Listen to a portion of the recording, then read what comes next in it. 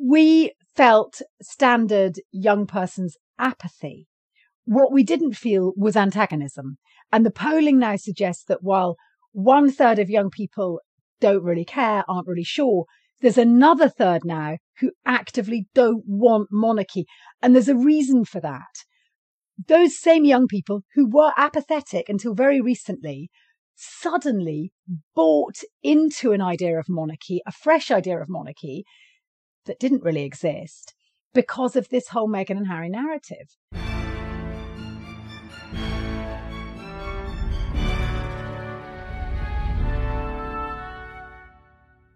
Hello and welcome to this Coronation edition of the Aspects of History podcast with royal historian and old friend of the show, Dr. Tessa Dunlop.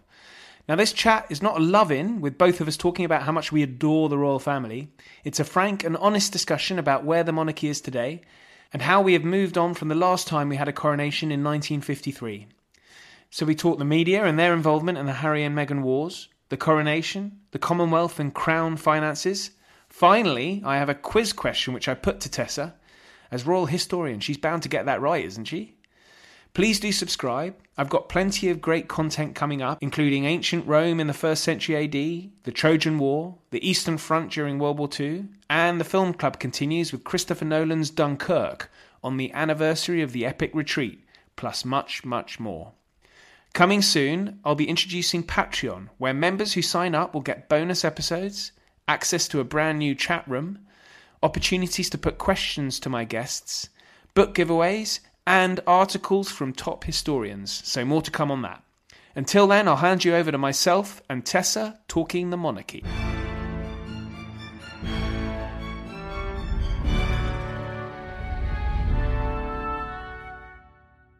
Tessa Dunlop, welcome back to the podcast. Thank you very much for joining me. It's very, very nice to have you on again. Well, I know people will think, gosh, she reappears like a second-hand penny. But I would like to point out that it's unlikely now, unless, heaven forbid, King Charles dies before his 25th silver jubilee, that I reappear for the next 2.5 decades. Because it's just the glut of royal events that have led to this repeat Tessa performance. Would that be fair?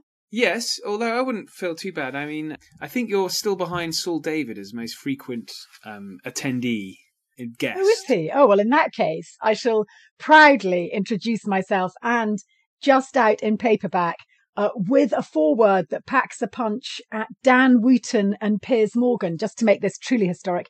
Do you know who Dan Wootton is, even, Ollie? I believe he's a sort of shock jock on telly. I'm never sure shock is quite the right word, but he's a conservative polemicist. Doesn't that give him a bit of gravitas that perhaps he doesn't have? Yeah, well, I'm trying to phrase it right because he does get a mention in my foreword. So I'm trying to give him a sort of historic scaffolding. But both he and Piers Morgan and a number of others, it's unfair really just to single them out, have, I think, done something quite dangerous with our royal family. David Cannadine, the historical great, all of whom books I'm sure you've read, but also his seminal take on royalty in the 20th century, that the conservative press was the lifeblood of popular monarchy. And I think what's happening at the moment with the popular press might mean that the conservative press become the death knell of monarchy. Yes, I'm sure they don't help matters, but it's this sort of Harry and Meghan saga really that's driving this, isn't it? Well, it's interesting. So you would give the momentum, would you, to Harry and Meghan? So I think... Absolutely. And it will die down, I would expect. Well, when the media wants it to. But Harry and Meghan are nothing without us delivering for them in terms of magnifying their own self-made platforms. And the conservative press make a huge amount of money, not just talking and criticising Harry and Meghan. I mean, we've had people who've left the royal family before from Edward VIII onwards. But by driving this mighty wedge, this live wedge between the two sides, by picking goodies versus baddies, by sort of picking the royal scab.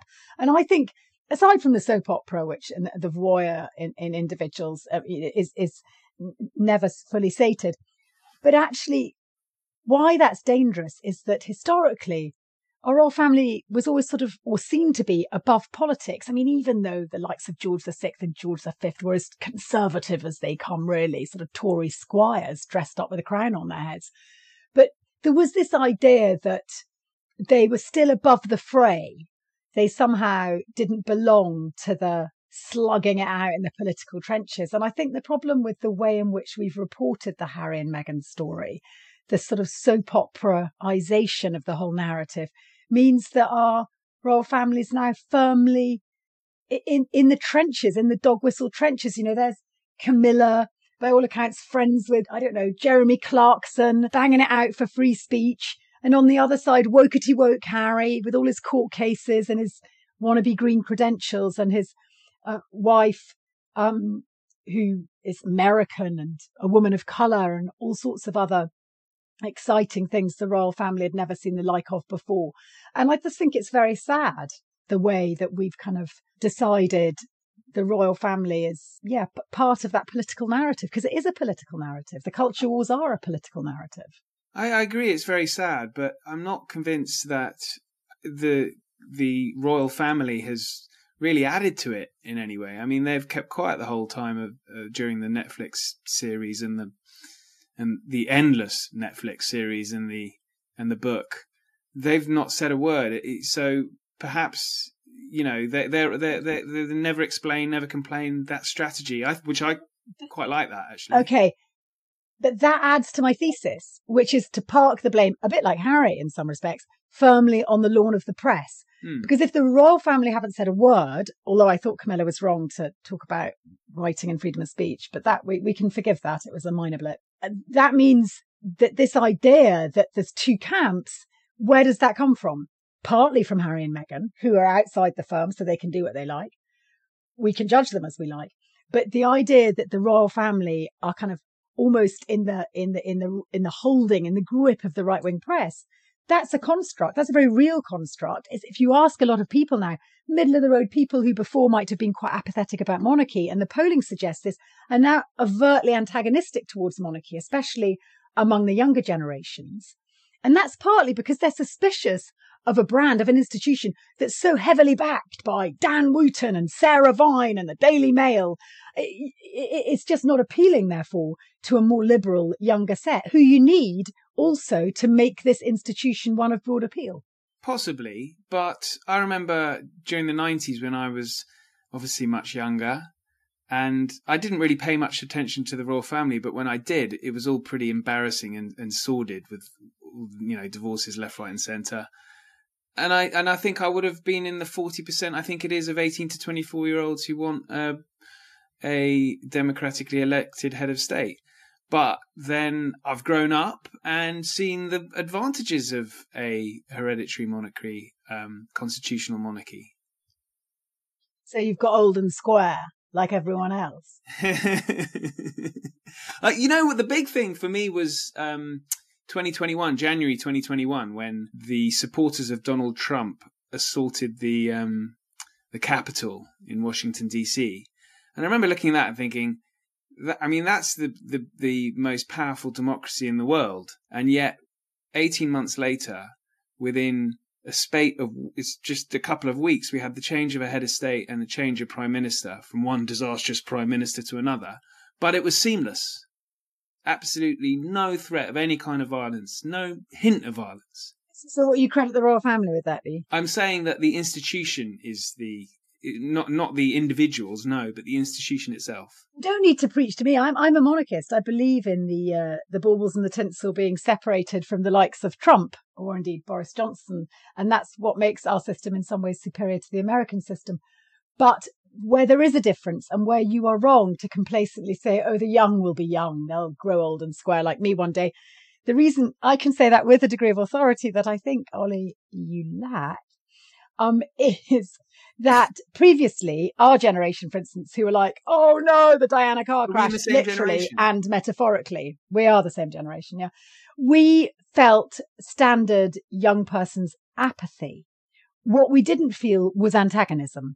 And the polling now suggests that while 1/3 of young people don't really care, aren't really sure, There's another third now who actively don't want monarchy.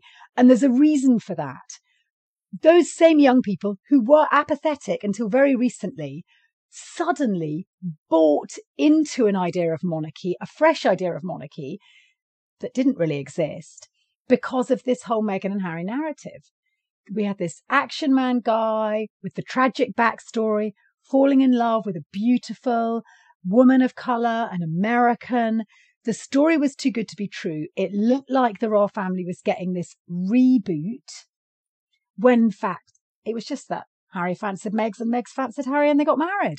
And so when the fairy story fell apart, all those young people who bought into it as a new start then felt repulsed by it and felt let down by it and no longer felt included or represented by it. And that is a more active antagonism than what had gone before. And that's the key difference with the anti-monarchy camp today and what went before. It's driven by a sense of exclusion.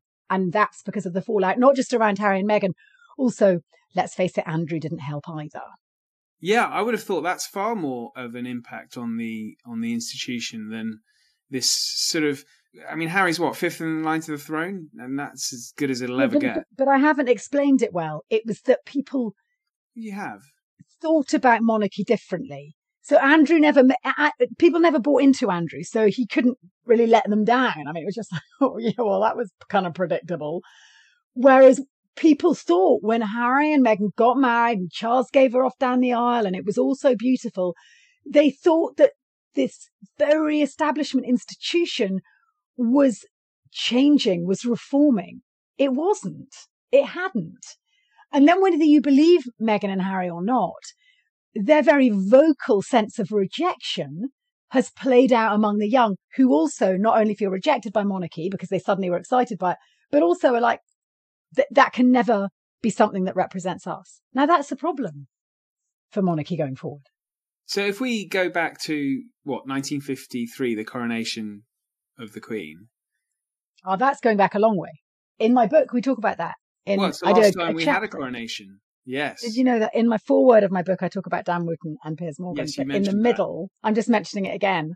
I'm not sure whether to tell Piers because he uses me on his show and I quite like going on there because he is one of our very few global celebrities. I mean, if you talk to people abroad, he's one of the few they've heard of. Yeah, I'd love say him or loathe also him. than the other name you mentioned.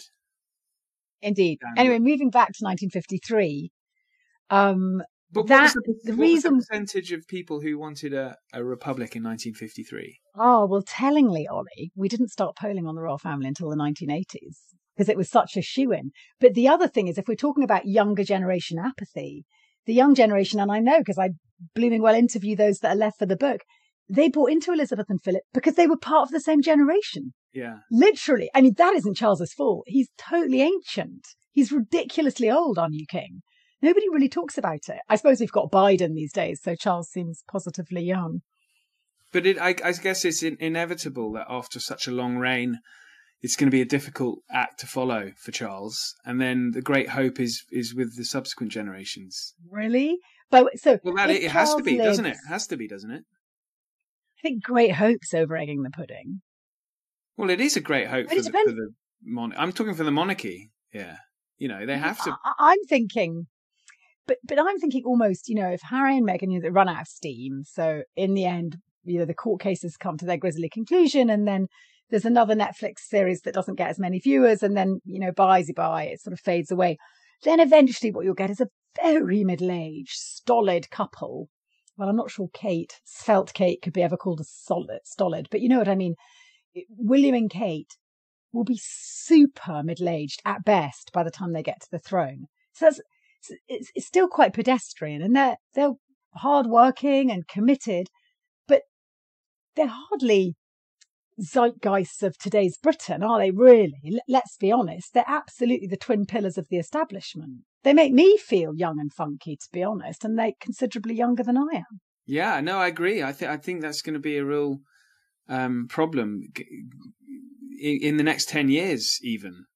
They're gonna be aging, and he won't even be the monarch of that, assuming Charles lives for 10 years. Yeah, it's terrible, isn't it? The I know, it's speculation quite around nice. death. Let's move on to more positive things, which is the music. Can I tell you, can I name drop? I think you're going to. Basically, I was asked to do Radio 4's Pick of the Week this week. Oh, great. Have you heard of that? Yeah. You know, when you pick your favourite programmes on the radio. Yes. And I thought, well, I better do something royal. You know, I thought, God, what will I do? Is it all BBC radio programmes? It has to be. Otherwise, obviously, I'd be recommending this podcast, but it has to be BBC. That's what I was angling for. Don't worry, I've had to let a few people down. But I listened to Radio 3 because I thought I need a bit of music. And I suddenly then engaged. I hadn't done anyway a bit for Elizabeth and Philip the book, but it made me engage in a contemporary way around the coronation music. So there's 12 composers who've been commissioned to write new pieces. But obviously, ever since Handel and George II's coronation, you can't not have, what is it, Zadok the priest? You can't not have Handel, the German. So then I was like, oh my goodness, Handel is like, and I could have chosen a Radio 3 program all about Handel. I thought, no, it's too German. I'm thinking of today's listeners, right? So then I think, what about Elgar? So it was Elgar that really helped define modern monarchy, pomp and circumstance and the Coronation March and all that kind of martial music. It was extraordinary. We were almost like the drumbeat of the First World War before we'd even sent them over the top, the troops. So what did you choose? Or are we going to have to wait and find out?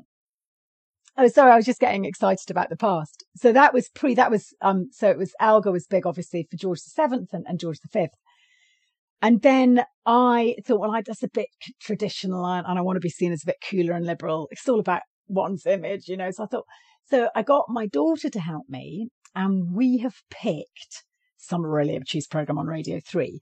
But the British female composer, this might mean something to you, Sarah Class was on there. And she's been asked to compose a piece. It's all kind of quite evocative, her music.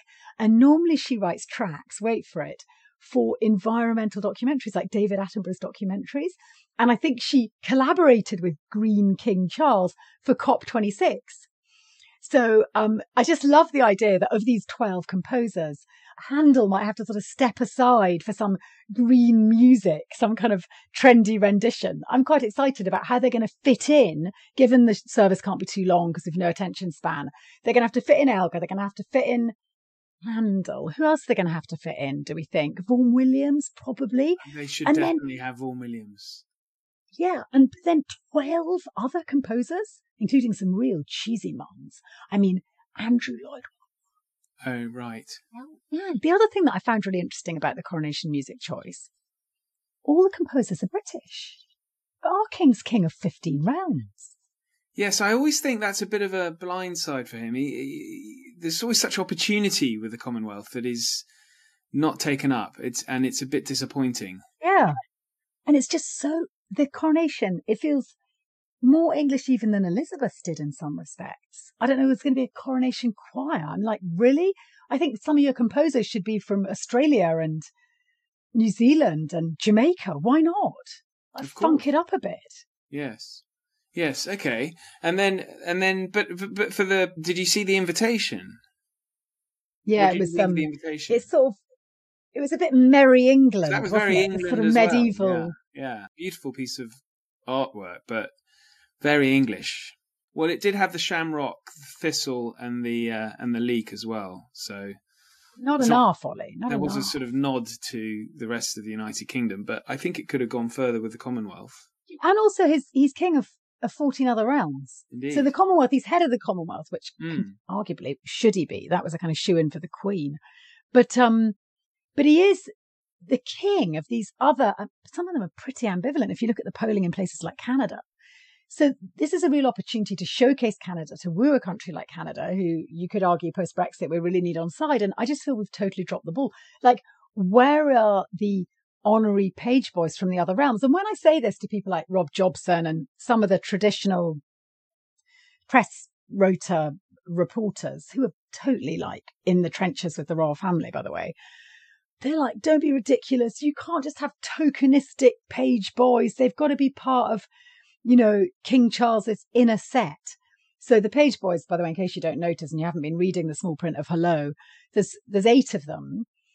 4 are related to Camilla, so they're her 3 grandsons and 1 great nephew. So proper posh, white posh, public school educated, including Arthur, the great nephew, whose father, I think, or grandfather was the Conservative Party chairman, perhaps as you'd imagine. And then you've got Prince George on Charles's side. And alongside Prince George, you've got Lord Oliver Cholmondeley. I don't need to tell you much more about him, do I? You get the picture. This is as far as I can work out, it's not only is it exclusively white and aristocratic, but also exclusively English. We don't even have a Scottish aristocrat in there or a Welsh one. And when people say to me, not on you, Nelly, not an Irish one, you're going to get emails saying there's got Anglo-Irish descent or something, there are plenty of Irish aristocrats they could have in there. Well, they may have some Irish or Scottish blood, but I think all of them, from what I could work out, are based in England. And I just question the optics around that. People say, but this is like their wedding. And I'm like, no, it's not their wedding. It's our nation's state occasion. It's the crown being married to the country and to the established church, and shewing in other faiths as well. So this, to me, like, Charles, he's had over 7 decades of knowing he's going to have a coronation. Like, I'm sorry, but I might have been able to find a more diverse set of page boys in that time. I'm just saying. And where are the maids of honour? Like, it's also quite male. Well, it's a hugely religious ceremony, isn't it? It is bound up with all sorts of precedent. No. I'm not saying that that's a reason not to have any of these people in here. But I suppose it's bound up with so much history that precedents have been set, and therefore the Earl Marshal, if I've got the right name, feels like he can't deviate from previous coronations.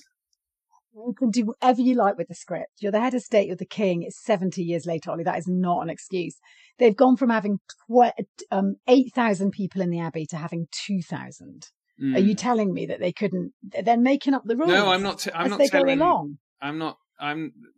I agree with you. I think there should be a lot more representation from the Commonwealth. I mean, I assume that Commonwealth leaders will be, as with the Queen's funeral, at the front of the congregation, and the Mrs. Biden will be behind them. But I think there should be Mrs. Biden's irrelevant. Mrs. Biden's irrelevant. It should be the country's story of the king. That'll be reflected in her seating plan. Maybe. I just think, who do we talk about? We talk about the people stomping down the aisle alongside Camilla and Charles and not tripping up on the train. And those are those page boys. And that for me is an opportunity. I would have found, somebody in Australia. I'm sure. Come on. I agree. For goodness sake. And people have said to me, Rob Jobson said to me on Talk TV, he said, what, do you just get a token black child in? Also, I don't want to quote him directly, but that was the inference. And I'm like, how difficult is that? Like, in my friend group, we live in diverse modern Britain. Like, this surely is where the king has. I wouldn't agree it's tokenistic. But it's not token. I don't believe that King Charles, through his work with the Prince's Trust, doesn't have deep and meaningful contact with a more diverse version of Britain. I just don't believe that. I know that not to be true. So I don't understand why it's not going to be represented in his honorary page boys. That's what I'm saying. Yeah. They don't all have to be great nephews with Conservative Party chairman parents. No. Talking of lifting our monarchy up and out of the dog whistle quagmire. But then presumably in 1953 you would have been driven spare with the number of aristos in the in the congregation. That's not comparing like with like, Ollie. That's not comparing like with like. 70 years have gone past. We've had the most extraordinary amount of social change. Yes, I think for a start wouldn't we have had a lot more of the aristocrats in the House of Lords in place of members of Parliament? Yeah, and the members of Parliament can't bring their partners or wives or husbands. But I did notice that Andrew Parker Bowles is going to get in now, isn't he? Yes. The old roue. Yeah. I mean, I don't know. I'm a bit of a cynic. I want it to work. I want it to be a success. But I do wish that the royal family had better advisors. And I do think that is down partly to our government, which we know lets us down on most fronts. So why does it surprise me it lets us down on the way in which the royal family is run? But even on their finances, last week, I don't know if you saw, there was a massive expose of royal finances, that the king is basically the richest king we've ever had. Because, of course, wealth begets wealth. They don't pay any inheritance tax. Only the sovereign doesn't pay inheritance tax, which is why Andrew's so annoyed. Well, we don't care about that. But it's also one of the reasons why Harry's so angry, because all the money avoids tax if it just goes down Queen, Charles, William. So that's why, for example, Charles, not Anne, inherited the Queen's racehorses, because Charles wasn't taxed on them. Get it? Well, crazy. I agree. And I think there will come a time, probably not under this government, but if you remember in the early 90s, didn't the Queen agree to pay income tax? So there must be a point at which King Charles agrees to pay inheritance tax, one assumes. Right, but she agreed only on I think I'm right in saying only on the Duchy of Lancashire, only on certain parts of her portfolio. And what the weasel wording of that agreement between her and the major government was that she would be exempt from inheritance tax. So all the press, we know the Conservative press ultimately supporting monarchy, focused on, she'll pay some income tax, by the way, of her own volition. Why? Why isn't she obligated to pay income tax? But there was no focus on the fact that she was exempt from inheritance tax. So the giant estates of Balmoral and Sandringham go plopping straight into Charles's lap. But okay, some would say, well, okay, it stops them being broken up. But I say, but how many houses do they need now? I mean, the family's by definition got smaller because Harry's left and there's only William. If you count their properties, it's eye-watering. And the thing is, it doesn't matter to you or me, but it's not good optics. And it's not good optics for philanthropic monarchy. William goes, help the homeless, big issue selling, and it undermines his credibility. And although I don't have much time for Harry, if Harry's complaining about that, I wouldn't have much time for that. I don't think Harry's going to be short of a few bob, is he? No, but I think it was grist to the mill of the idea of the spare. Like the gulf between what you get as a spare and what you get as a sovereign. I think Harry felt that very acutely, and I don't think we can divorce that from finances. Interesting. If you think of most families, it's even divvies, isn't it? I know there's primogeniture up in the Highland estates of Scotland and so forth, but for most of us, you want to avoid really, bad bloodshed. So this is a massive exception in the royal family where everything goes down the sovereign line, the line of succession, to avoid tax. That's never going to, good luck, George, Charlotte and Louis working that one out. That's all I'm saying. Yes, indeed. And actually, Balmoral, so that was home to the late Queen and so forth. But do they need Balmoral? Couldn't they just be put in trust and we could all go and visit it? I mean, we've all read about the insides of it from Harry's book. Now we'd all like to pay 20 quid and have a look around. Why, if he had to, say, forego one of the estates and the nation, it could become part of the Crown estate, perhaps. Is that such a terrible thing? I remember when Buckingham Palace was opened up in the 90s. Before I said, I didn't pay any attention to the royal family, and I've just named a whole load of examples for the 90s. So clearly I was paying some kind of attention. But I remember when they opened up Buckingham Palace, and I believe Buckingham Palace is owned by the state rather than privately. Is that correct? So that's the other reason why the royal family get away with it, because it's so complicated. People's eyes glaze over. And even when you put in freedom of information requests, it's not entirely clear who owns what. Buckingham Palace is part of the Crown Estates. The Crown Estates were bequeathed by the sovereign to the nation, the control or the governance of them, I think in 1760. Crown Estates are vast. They include bits of Regent Street, bits of Hyde Park, it goes on and on and on. Windsor Castle, Buckingham Palace. The government takes all so if you imagine managing a predominantly landed portfolio like that, the government takes all the profits from that and they give the royal family back about £85 million a year, called the sovereign grant, for functioning. That's money for functioning. So that's under the government's control and it's held in the name of the sovereign and the Crown Estates. But you also have the Duchy of Lancaster, which generates about £20 million a year, which is owned by the sovereign, which is managed in a portfolio form by people on behalf of the sovereign. You also have the Duchy of Cornwall, which is now William's, because that jumps one ahead of the sovereign. And you have these two private estates, Sandringham and Balmoral, which are privately owned. So that is, again, a separate category. So there's so much. By the way, the Crown Estates, it includes seabed and the sort of, sea windmills and all that kind of stuff. But beyond all of that, there's stamp collections, there's art collections, there's jewellery collections, there's car collections. Now, if the cars are worth several million, the collection of Bentleys and Rolls Royces and so forth. But it's not clear whether they belong to the royal family or whether they're state property. So when Eugenie she got married, and she used a very flash 1974 Rolls Royce. She didn't hire it, she was lent it. But if that's a state car, why did a private member of the royal family get to use it? Do you see?